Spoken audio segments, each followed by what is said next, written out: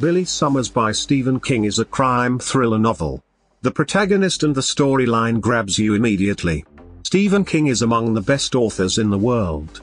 He has published more than 100 novels and short stories in almost all genres. He is mostly known as the master of horror novels. However, in this novel there is no horror or supernatural elements.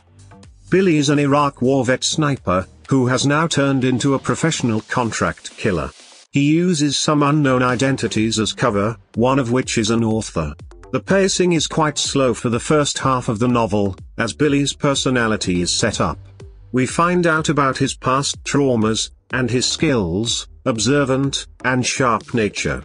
Billy appears to get some cathartic benefit from use of his cover as an author to communicate his internal thoughts. Some of my favorite parts of the novel were his initial writing efforts. Halfway through the novel and we meet Alice, another person who has endured her own brutal traumas. At the point that Billy meets Alice, the novel transforms into more of a vengeance journey, chasing down the bad people to make them pay for their wrongdoings. This change in speed and motive nearly makes it appear to be an alternate story, and I keep thinking about whether this part was written after the pandemic. There are likewise a couple of cool Easter eggs, or references to places from other King novels, that I'm certain constant readers will like them. Billy Summers is the kind of person who has a heart for money and humanity.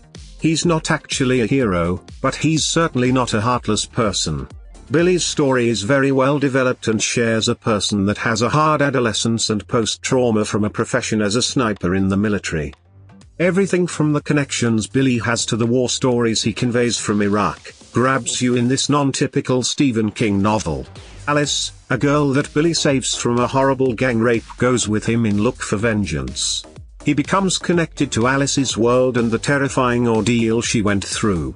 Billy currently has somebody he believes he needs to find justice for. Along the way he ends up in a manner he won't ever know. I absolutely loved Billy Summers by Stephen King because of the characters Billy and Alice. The finishing had some bittersweet twists and tied into the real message of this novel. Thanks for listening this book review podcast.